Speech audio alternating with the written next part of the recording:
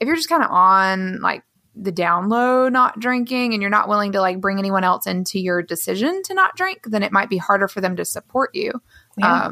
So what may come off as a casual remark from someone, you would hear in a different way, right? But if you had told them, hey, I'm going to try to cut back, can you support me in this? Then it might reframe the whole entire experience. Absolutely. Yeah. Hey, everybody, and welcome to the Advice Not Given podcast. Each week, we share unfiltered, truth-telling conversations between two friends. You're invited to eavesdrop as we give each other the advice you didn't ask for, but wish you did. We're your hosts, Kelly Artis and Claire Wood of Millspo Gurus, and this is Advice Not Given. Hey, everybody, and welcome back to the Advice Not Given podcast. We are at episode 21, New Year's Eve, at the end of another year, and we are finishing up today part 3 in a 3-part series on taking back some control over habits and parts of our lives that we can take control of, and thereby hopefully giving us more clarity, more wellness, better health, and just an overall improved outlook on life. We talked first about moving more and eating better, and today we are going to talk about a very loaded topic, in my opinion, drinking less. And we're not just talking about like coffee. We're tackling alcohol today. And we really to back up, Kelly and I have had several offline conversations about this over the last couple of years, just sharing some personal stories and some issues we have seen in our military culture and with friends that all center around this very slippery slope of alcohol use and abuse. And what kind of finally pushed us over the edge to make this into an episode was earlier in December, Military Families Magazine published a piece about an Air Force wife, Allison Evans, who has now celebrated 1,000 days of sobriety. And again, it just reopened up the conversation for Kelly and I. And we thought, let's tie this in with our overall self-improvement scheme for the end of the month and end of the year. And let's just go for it. So, Kelly, what are some of your thoughts, or do you want to give our disclaimers about kind of partly why we're afraid to talk about this? Oh, yeah. I mean, yes. So here's the deal. Claire and I kind of represent two different camps, right? And we're both coming at and approaching this conversation from a place of love and acceptance. So I enjoy a really good glass of wine, and I enjoy them frequently. And I don't want to come out. I'm going to try to be really cognizant, and I will tell you guys just straight up, imposter syndrome city. Like, if you hear me say, like, I don't have a problem, I hear how that sounds.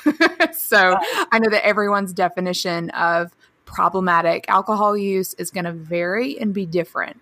My use or the level at which I imbibe may be perceived as too much by some, and maybe perceived as hardly anything by others. Right. I am cognizant of the spectrum that is out there. I do tend to drink socially. I try not to drink at all during the week unless it's like an event or some sort of function. But I also really, really, really understand that a lot of people struggle with either feeling out of place at events, or because they all seem to revolve around alcohol, or struggle with being able to moderate. And so anyway, disclaimer for me is, what is my disclaimer? I don't know. Don't judge me, I guess, is what I'm going to say. No, but I'm going to try to represent folks who don't abstain from alcohol in a way that is hopefully helpful and clear. And I feel like the baggage I bring to this, or my fear of even speaking about it, is as someone who is a teetotaler and absolutely drinks zero alcohol, my fear is that I don't get a say because it tends to come across as judgmental. And that's the last thing I want to come across as. For me personally, just a kind of a backstory of why I don't. I really grew up in a household that, for religious reasons, abstained. And as I got older and kind of like peeled back the layers of that, like today, I don't have any really religious reasons why I don't do it. It's more social and psychological. There's some family history with abuse, and I just know in my own tendencies to overindulge in things, even things like shopping and spending and other compulsive behaviors. For me, it's just something I have to stay away from completely. So that's kind of like why I don't. But yeah, I just always feel like, well, I shouldn't say anything, or I don't know. Like, to me, oftentimes abstainers end up getting, right or wrong, they end up kind of getting labeled as like, well, you don't drink, so you must be judging those who do. Nope, not at all. You do you. Okay, Claire, I've literally said the words, I don't trust people that don't drink. Right. Like, that's full admission. And I'll tell you why. Because while the rest of us are getting tipsy and saying things we shouldn't, and listen, I've had very long periods of time where I didn't drink and attended all the parties. I mean, I've had 2 babies. So I have been the person like eavesdropping on all the conversations, and I have the mental clarity to remember the conversation. So that, I think, is unsettling to have like 2 different types of people in the same room, right? Because you never know, like if you're not comfortable with the person or the crowd, you might have a tendency to be a little on edge or on guard around folks like that. And I just want to say, for the record, the only time Claire and I hung out in person was in DC, and we had a whole house full of really awesome, amazing people. And, Claire was very quick to say, like, listen, I'm not going to drink, but I still want to have fun with you guys. Like, so we had wine and had a great evening of conversation. I never once felt uncomfortable with Claire there, with Claire's status of not drinking, right? Like, I think sometimes people force those who decide not to drink at social events. Like, why are you not drinking? What's your problem? Like, do you have a problem? Like, and it's this whole, drawn out thing, but we had a fantastic time. I hope you had a fun time. You might have gotten annoyed. I really remember, I think you and I had gone to Trader Joe's that day to like get snacks and stuff for the house. And I bought a big giant water bottle. And I think y'all were draining your wine bottles, and I was draining my water bottle. And I probably just had to get up and go to the bathroom a ton because of all the water. But to your point, and we'll get into a little bit more like of a focused idea of how we see this playing out in military culture. But I know we, in certain times, since we've lived here, like our neighborhood has done a lot of like adult out by the bonfire on the weekends. And most everybody out there is drinking, but we don't want to be excluded from that. And so I'll bring my LaCroix, or Ryan will bring a cup of hot tea if it's cold outside. And so like, we don't want to be excluded from fun just because we're not drinking, just as those who are maybe feeling like, oh, well, party poopers, here they come. But we're fun. Right. We love to have fun. We just personally don't drink alcohol, as part of it. Right. So in our military culture, and we definitely always want this podcast to be accessible to everyone, but we do want to focus just a little bit of today's talk about that. I was telling Kelly, I had seen an article that out of all the professions that had been included in this survey about days per year that they drink, the military profession is the number one profession of people who drink the most days out of the year. I think the average is somewhere like 91 days, and military service members drink 130 days a year, I think. Yeah. Miners is like the close second. Miners are the second highest profession.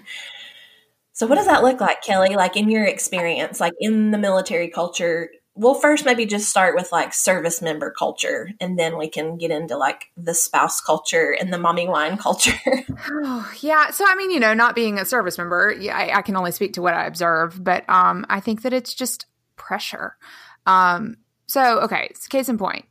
There is a military school in a town in South Carolina that was adjacent to our school, and the students weren't allowed to leave campus or have alcohol on campus. So they were allowed to leave on Wednesday evenings until a certain, 10 o'clock or something, and they were allowed to leave on the weekends if they had earned the privilege of being able to spend the night off campus.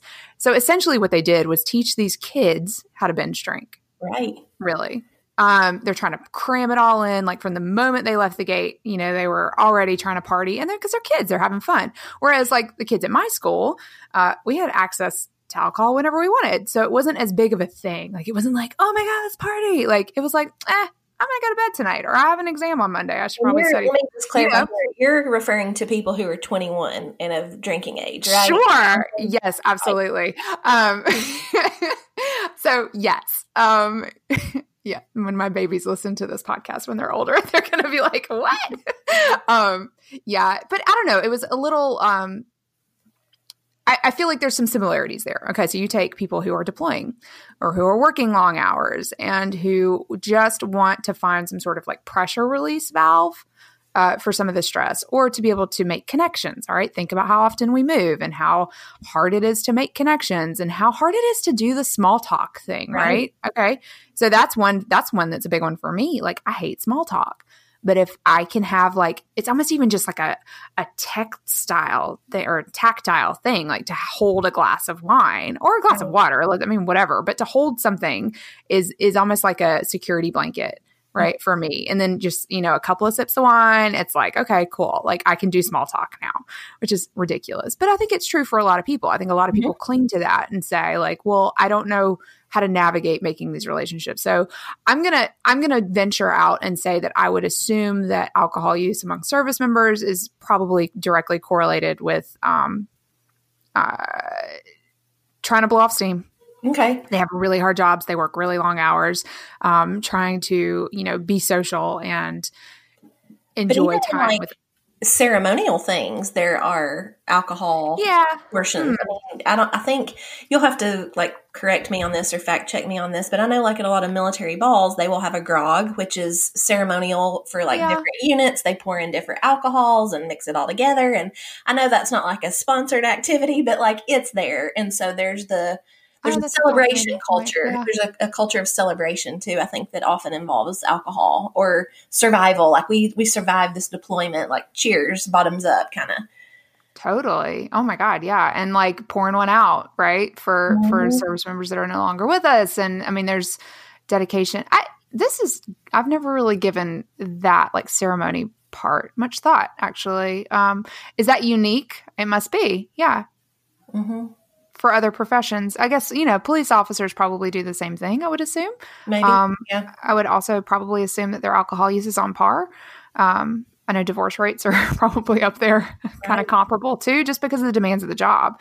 I mean, this isn't like a cushy Silicon Valley, like Google office with ping pong tables and stuff. I mean, it's like listen, I love y'all that work at Google, but it's a totally different kind of vibe. I don't know if I feel as stressed with the work that I do as Andrew does. I mean, of course I don't, but I get byproduct and secondary stress from his job, which is probably unique to the military as well. So you've got military family stressors that are kind of like, secondhand exposure to all of the stuff that they're going through. And we're not even touching on mental health yet concerns and stuff. Obviously, you guys, we know that's a whole nother kind of realm. I think we're going to try to stay like pretty surface with this conversation. But well, you bring up about like police officers and their high divorce rates, and you mentioned that it was probably due to like the stress of the job. But like I would say in our situation in military life, like, and I can't tell like details. Ryan doesn't even tell me details, but as a chaplain, he sees a lot and does a lot of counseling. And I would tell you that a high number of the counselings he does,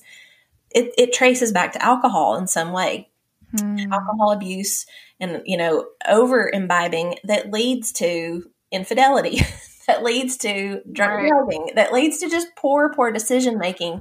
And maybe we're seeing or he sees like the high end of it due to his job. But yeah, like there, you just can't deny that like it's a very central piece of military culture for service members and families. It's pervasive. And it's just, it's so hard too, because it's like, you can't take one like heels in stance, like alcohol is bad, right? You really can't. That's not the way our country is founded. You know what I mean? Like all the way back to prohibition, like that didn't work.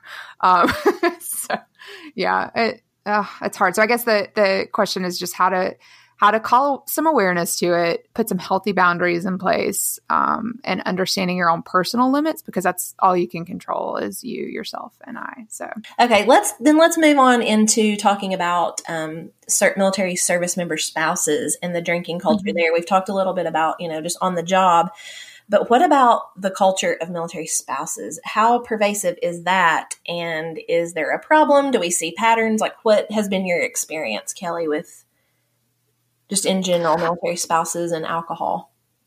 So I don't know if we're like, I mean, who knows? I have no statistics to back anything that I say up. My own perception of sort of our community is that we're probably not much different than civilian folks, our counterparts. True. When it comes to, just social drinking and events and parties and how we, tie relaxation and self-care to a nice big glass of wine, or, being stressed about your kids, and all that, or whatever. I mean, I think that that's pretty normal. I think what's different is the stress that we deal with is exacerbated or exacerbates the problem, or a potential problem if there's a tendency there to overindulge. So most of the functions, like sponsored functions typically don't have alcohol. I went to a thing a couple of weeks ago and there was a punch served, which again was, I was telling Claire, like I drank the punch. It was non-alcoholic. I mean, it was funny. I think a couple of ladies actually thought there was alcohol in it because I heard someone turn it down. I was like, there's nothing in this. Like it was not something she needed to be worried about. But even having it, like there's almost like a behavioral sort of like relaxation that comes with even a mocktail, right? Like it's fancy, first of all. I mean, we've always done fancy drinks. My grandma had punch, on the Christmas table. Like that's a thing. That's what you do. It didn't have alcohol in it, right? But it's nice to have a fancy drink. So everything that we do kind of has that layer of hospitality to it. But now it's like, okay, well, will there be wine? I was told there'd be wine. Right. There are even like outings like the paint and sips, like it's pretty much only a valid option for a social event or a social engagement if there's wine involved. Right. I made wreaths the other night and she had wine. Now, listen, I was the first one to have a glass of wine. I thought that was lovely. Just, a nice wine. We're not chugging like box wine. No shade on box wine, but it wasn't like we were, draining a bladder of Franzia. It was like a nice glass of wine to accompany a nice experience with folks that was festive and fun. So I think that's pretty much a constant. It's a standard. It's also a really great gift, right? Like you can buy someone that you don't know how to shop for. All you need to know is red or white, right? What their preference is. So you can buy someone a nice bottle of wine. My doormat right now says, hope you brought wine.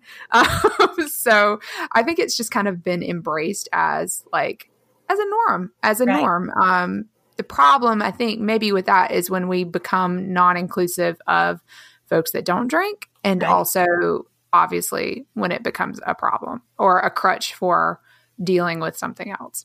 Right. And I'm going to speak in generalities here, but I have just seen in our years, I have seen people who, due to stress, have occasionally mixed alcohol with sleep aids. I have seen alcohol sangrias and wine starting at 3:15, waiting on the kids to get off the bus. I have seen a lot of just quite honestly, like really like embarrassing behavior out of people like at balls and functions who have like started way too early on an empty stomach with alcohol. So like I've seen a lot of these abuses of it, and because I am such a black and white person, I'm curious, like what's the gray area? What's the cause of like you feeling like you need to start taking the edge off of your day at 3:15? What's the danger of mixing alcohol with sleep aids or over imbibing when you are the sole parent at home? Like that's kind of what I'm curious to like kind of flush out, is that gray area of like, ugh. And I think for a lot of people, the hard thing is people who are in that gray area sometimes don't realize when it's crossed over into something more or something dangerous or threatening. Yeah, because it's always a creep. I mean, it's never like I have to be, I'm trying to not to mince words, like never is a strong word, right? But I think I know personally, all right, I'll speak just to my own personal experience. On weekends or trips, 3:15 is not a problem for me. Yep, let's have a cocktail. I'd love a margarita at 3:15. That's great. That sounds great. I also, though, have to be really realistic with myself about like what's going to cause me the headache the next day, right? Also, who's in charge of the kids? But I think there's a difference. Don't you think there's a difference, though, in a 3:15 cocktail when you're out of town on a vacation or a trip versus like while you're waiting for the kids to get off the bus on a Tuesday? Yeah, I absolutely do. yeah, that would be a limit for me. That to me would be a red flag personally. And again, just from being a responsible adult, that's just not a good idea. Also, not being able to drive to the hospital if you had to, right? Like if something went down, it's tricky. And I have to always kind of keep that in mind. Like, yes, you need a DD, and yes, we have Uber now. And yes, I Uber literally everywhere. If I have like a glass of wine somewhere, I'm going to Uber. Because we do not have Uber where I live. Like we're in such, so there's like that's a whole thing too, is like the availability and accessibility of options to get home or to get somewhere. Yeah, so that's a good point. So I grew up in a town. Well, first of all, Uber didn't exist when I was younger. Let's just say that, or when I went home from when I was a grown up in college. Right. But I will tell you, in my little rural town, and actually, I didn't get in any trouble in high school. I was too scared of my parents for that. And like you, I grew up in a house without alcohol at all. So that wasn't available to me as an option. That was like, we will kill you if we catch you drinking kind of thing. And I was pretty scared of that. So I stayed pretty clean in high school. But in the town that I grew up in, there was a really unhealthy relationship with alcohol. It wasn't a super affluent place. I mean, everybody there wasn't like impoverished, but we weren't. I mean, it's a mountain town. Like, we had a Walmart that was fancy. We had to drive a long time to get anywhere. It sounds a lot like where you live now, Claire, actually. There was a college nearby. We were right by Clemson. So there were always parties. There was always something to get into, some trouble to be had. Motorcycles were a fun thing that everyone loved for some reason. And I see where this is going. Alcohol and motorcycles not really mixing. Oh, yeah. Yeah, no, it really, tragically, it didn't. And I'll tell you, so when I first met Andrew, so Andrew grew up in New York, had a totally different upbringing than me, super, healthy. Like, I'm not trying to, it was just different. He grew up in a city where you don't drive anywhere, but there was a real prevalence of drunk driving in my town, especially amongst the kids. Right. There were no cabs to get you home, like at all. I remember, this is embarrassing. My mom, oh my gosh, I hope they don't hear this. We went home as adults one year for Thanksgiving and went to this little bar, of age, whatever. We drank too much, obviously, and needed to get home. And we're like, well, we're not driving. Like, nobody here's driving. So I'm like, my friend and I, this one guy and I were calling all the cabs we could think of, and no one would come pick us up because there were like 3 cabs in the whole town and nobody was working. It's like 1:30. And my friend and I were like, we're walking home. It's 5 miles. We could be there in a couple hours at this rate. It's hilly, it's mountains, but that was our option. Like, I'm like, well, we're going to walk home because what are we going to do? Like, call somebody and wake us up? We finally worked out a ride and everything, but it was just like, what do people do? This is why people say, nah, screw it, I'm going to drive home. Right? Like that, because there is no other option, which is really scary. Do you know what's interesting? I'm just kind of thinking, pairing with this is, and this may be true of other places, but while we've been here at Fort Polk, they have opened, and it's since caught fire and burnt down, but they have opened a bar on Post connected with the bowling alley. I think as a means of, it's over near the barracks. And I think in my mind, the thought was, if we have it here where they can walk to it, then we're decreasing the people going to the strip clubs and the bars right outside the gate. So, but then, like I said, it burnt down about a month after it was open. Of course it did. Hashtag faulty wiring. So that night in particular, Andrew was deployed and I was stressed and didn't realize how stressed I was. Also, I'm an Enneagram 5. So here we're going to talk about self-awareness again, you guys. I know that in stress, I go to 7. And what is the 7? The 7's the enthusiast. Which will overindulge in things. So I have now learned, okay, if I'm stressed, I probably don't need to have like gobs of alcohol in the house, or I probably don't need to do that party because how am I getting home? Also, I'm the only one here. Right. So if I needed to drive my kids to so these are all things that I have to just tuck away in the back of my mind and set really clear, visible limits. Right. So that I never encroach on that, and A, put my family's safety at risk, and also B, like rock my mental stability, because there's a spiral that happens.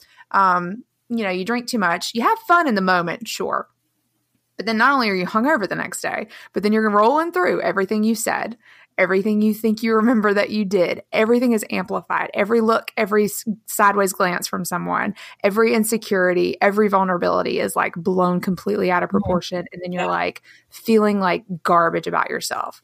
Like, I can't even, do this. And that could spiral into so many things. So just to head all of that off, right. I set some limits. Like, okay. Well, which is to say, whether it's drinking or anything, like any compulsive behavior, anything that we do that's not great for us can lead to that same shame cycle, right? Whether it's eating 2 cartons of ice cream or gambling or fill in the blank, right? Shopping, whatever.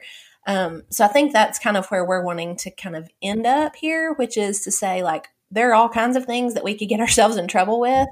Why are we doing it? And what can we do to curb it or kind of clean it up, tighten it up, take back some control over it? And control it. I think we can kind of probably generally say that the reason many people drink alcohol, I'll tell you what I think, and then you tell me what you think. I mean, I think a lot of people, it's fun. It's relaxing. It takes the edge off. Deeper than that, I think a lot of people do it to numb pain. I think they do it to numb discomfort.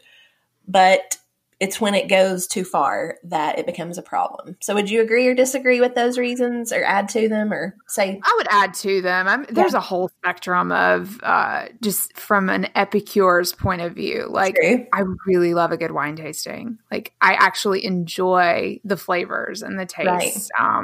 I love a really good like artisanal cocktail. Mm-hmm. I had the coolest beverage the other day at this little golf place. It's like it's like an indoor golf place. And randomly they have like this insane mixologist and he crafted this it was a piece of art. I mean, it was these like gin infused vodkas and he froze a tea, some sort of exotic tea into these tiny little ice cubes. He poured some kind of syrup on it that had this chemical reaction. It was an experience. Like a work of art. So like yeah, I think there's, it really wasn't that strong. You would have had to drink like 4 or 5 of them to get a buzz. So I don't think that's, it's not an issue of, indulging in that way. I think it was just beautiful to partake in. Right. And we crafted a whole event around the beverage.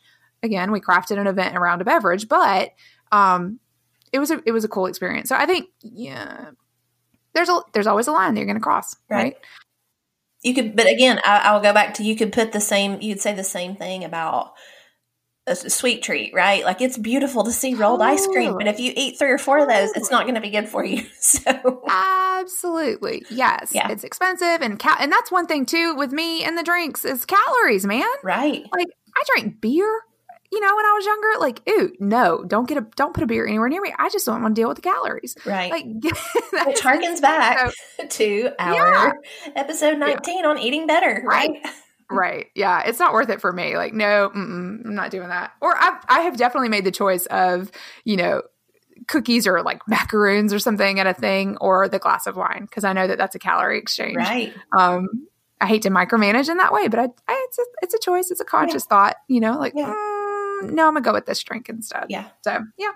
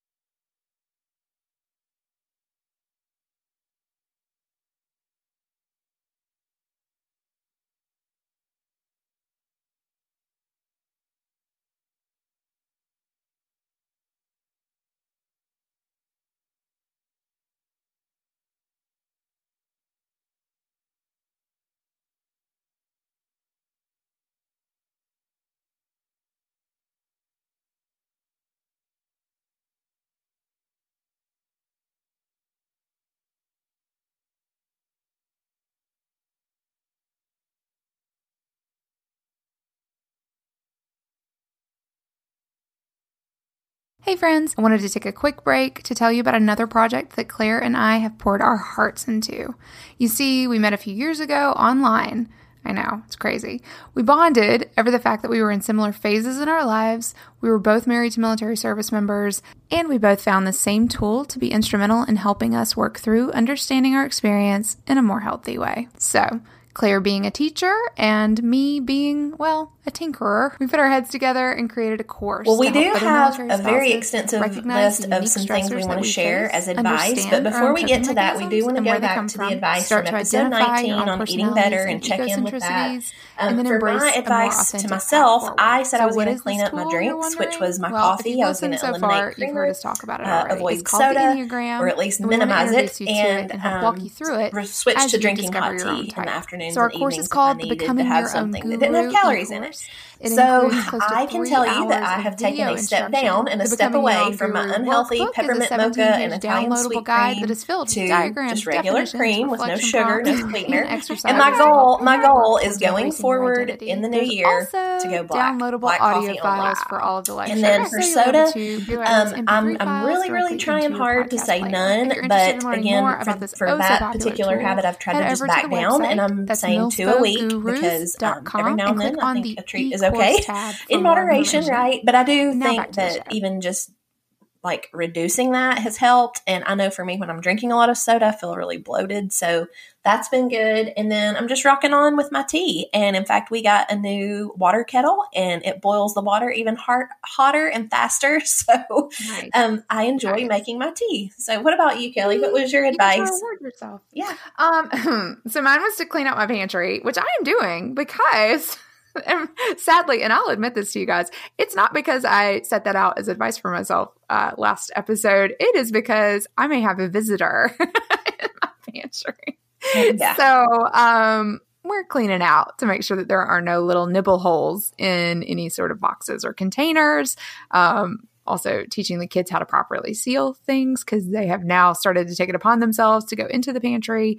My daughter pointed out some sandwich meat the other day that had been expired and not in the pantry, in the fridge. Okay, I was going to say, please tell me that was in your refrigerator, not your pantry. No, they've been making their own lunches, you guys, because, hashtag deployment. They got sick of eating the school lunch. And I usually don't feed, anyway, they've been eating school lunches.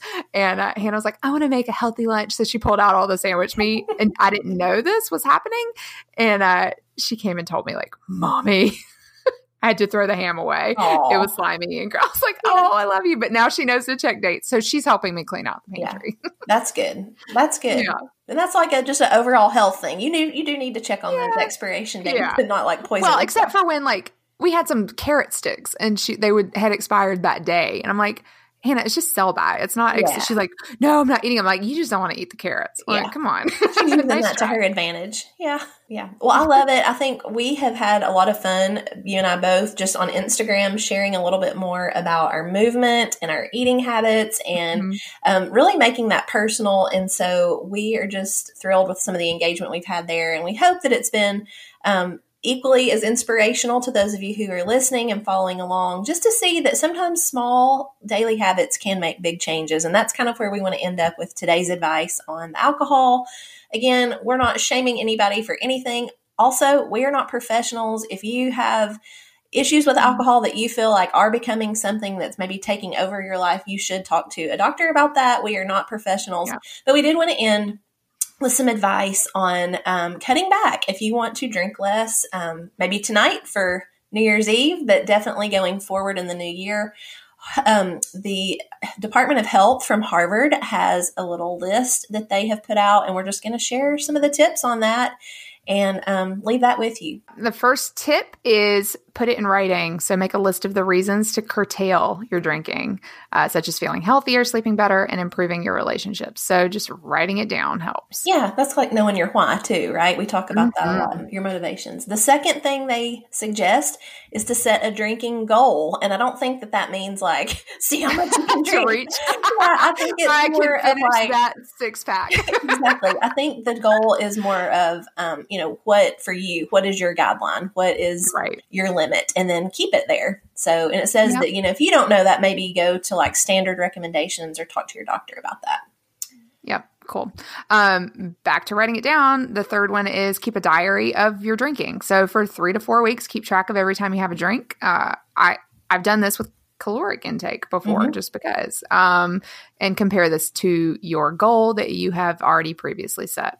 Yeah, I love that. Diaries are good for calories. They're good for budgets. They're good for drinking. So that's a great tip. Another one is to simply not keep alcohol in the house.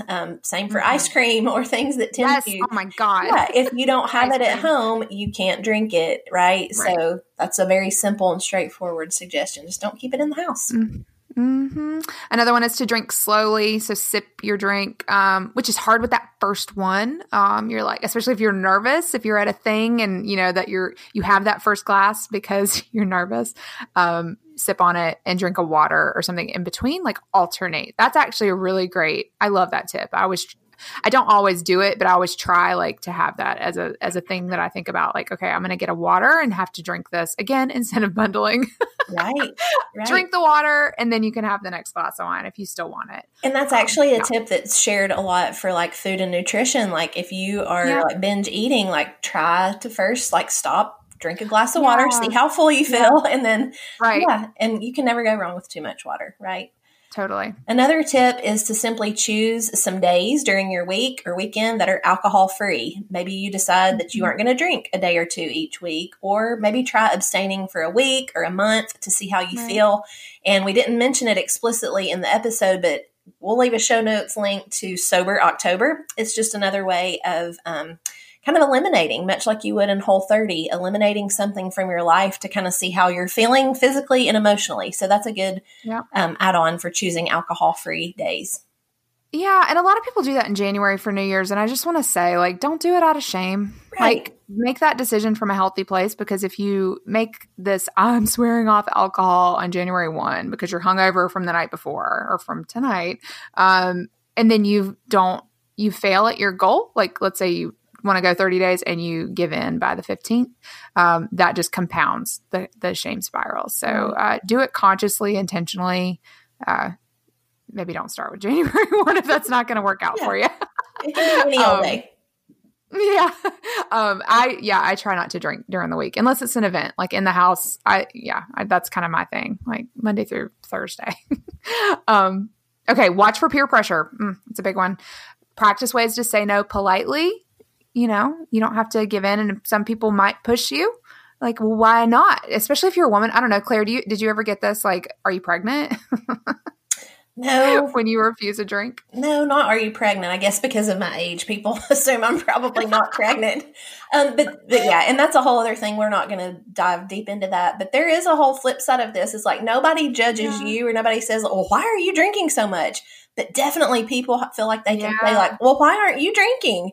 And so then we have to justify that. But so peer pressure is a thing with that. The next tip is to simply keep busy. Take a walk, play a sport, go out to eat, catch a movie. If you're at home, try to pick up a new hobby or revisit an old one, like painting, playing a board game, woodworking, musical instruments, any of those activities. And I think definitely those that keep your hands busy are great alternatives to drinking if it's simply something you're turning to out of boredom. Yeah, and you can plan events around that too, you guys. Like, it doesn't have to just be like the only time you have people over, it doesn't have to be wine night, right? Like, it could also be something during the day or Well, and I'll say I do a lot of hosting at my house, and I have just started like I'll host coffees, or I have an if table, and like I just make a mocktail. I have a cute little Crate and Barrel drink dispenser, and I just make something non-alcoholic. It still feels, indulgent and ceremonial and festive, but without the alcohol. Totally. Okay. Ask for support. That's a big one. Cutting down on your drinking may not always be easy. Let friends and families know that you need their support. Your doctor, counselor, therapist may also be able to offer some help. So I think there's a lot to that. And it goes back to peer pressure. Like, if you're just kind of on like the down low, not drinking, and you're not willing to like bring anyone else into your decision to not drink, then it might be harder for them to support you. Yeah. So what may come off as a casual remark from someone, you would hear in a different way, right? But if you had told them, hey, I'm going to try to cut back. Can you support me in this? Then it might reframe the whole entire experience. Absolutely. So. Yeah, absolutely. I think that's great. And it brings other people into the discussion, and it's an accountability piece too. Sure. Very good. Yeah. Okay. So my last one that I'll give is guard yourself against temptation. If that's a thing, steer clear of the people and the places that may make you want to drink. So for example, if you associate drinking with a certain event, maybe at a holiday or on a vacation, come prepared with a plan so that you can manage those temptations. Monitor your feelings when you're worried, lonely, angry. You may be tempted to reach for a drink, but instead try to find another way to help you cope with that stress. That's good. Oh, and my screen just went to sleep. Okay. The last one that I have is to be persistent. So it says most people who successfully cut down or stop drinking altogether do so only after several attempts. You'll probably have setbacks, but don't let them keep you from reaching your long-term goal. There's really no final endpoint, as the process usually requires ongoing effort. So yeah, I love those. And to me, no one tip on that list seems like super difficult to try to implement. Like it's a very small but probably very helpful step and suggestion. So I think that is great. Yeah, it's all about framing. It's like having the most healthy attitude around it. And your healthy, again, might be different than someone else's healthy, but just keep it in mind. Be really self-aware and honest with yourself after the fact. If you have an evening that you aren't particularly proud of, be real with yourself about it. Maybe take a break. Absolutely. Yep. Well, Kelly, why don't you wrap up this little series if you have any final thoughts on our Move More, Eat Better, Drink Less series, and then I will wrap us up with our goodbye wishes for 2019 and a wish for 2020. Yay. Yeah. So I hope you guys got something out of this. I think it's been a great opportunity for Claire and I to be kind of authentic and real with ourselves and a lot bit vulnerable with you guys. I think it always, again, helps to have someone that you're accountable to and somebody that can check in on you and say like, hey, how's that working out? That thing you said you were going to do. I loved doing the Move More series. And like Claire mentioned, we had some fun on our Instagram stories. And it pushed me in a way that I didn't expect. So I actually maxed out my workout that day. It was really fun. So thank you all for letting us kind of come at you in this way. And experiment with our own health on social media. Yeah, no, sorry you had to see that. I definitely took my shirt off after that workout because it was like dying, couldn't breathe. So I went back and watched it later. I was like, ew, I was looking all skanky in my sports bra. But you know what? Whatever. It is what it is. Yeah. So anyway, thank you all. I apologize if your little ones were scarred if they saw that. But yeah, we've had a lot of fun with it. We hope to continue. We hope we got to jump on the New Year's stuff. Again, I'm not a fan of New Year's resolutions, so I loved doing this kind of in advance. So it's almost like a proactive sort of approach to just general well-being instead of like reacting on January 1st. So thanks. Absolutely. Absolutely. Well, thank you for visiting with us and listening in on our conversations all year. Kelly and I just can't believe it sometimes that we are already at the end of another year. We're at the end of 21 episodes of this podcast, which I don't know, like we surprise ourselves that we're still going stuck with it, Claire. I know, but we're both really excited. We've done a lot of planning for 2020 and we're just excited to continue the conversations and the engagement with you as you listen and follow along on our social media. We're just very grateful for this opportunity that we have and that we get to share. So Merry Christmas, Happy New Year, all the things, all the wishes, and we look forward to spending more time together in the coming year.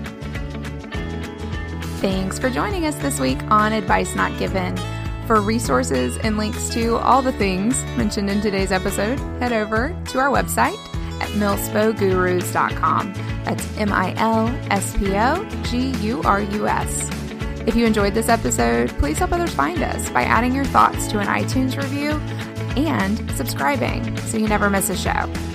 If you're interested in being a next level supporter of our endeavors, check out our Patreon page. You can pledge as little as $1 per episode to help us out with expenses.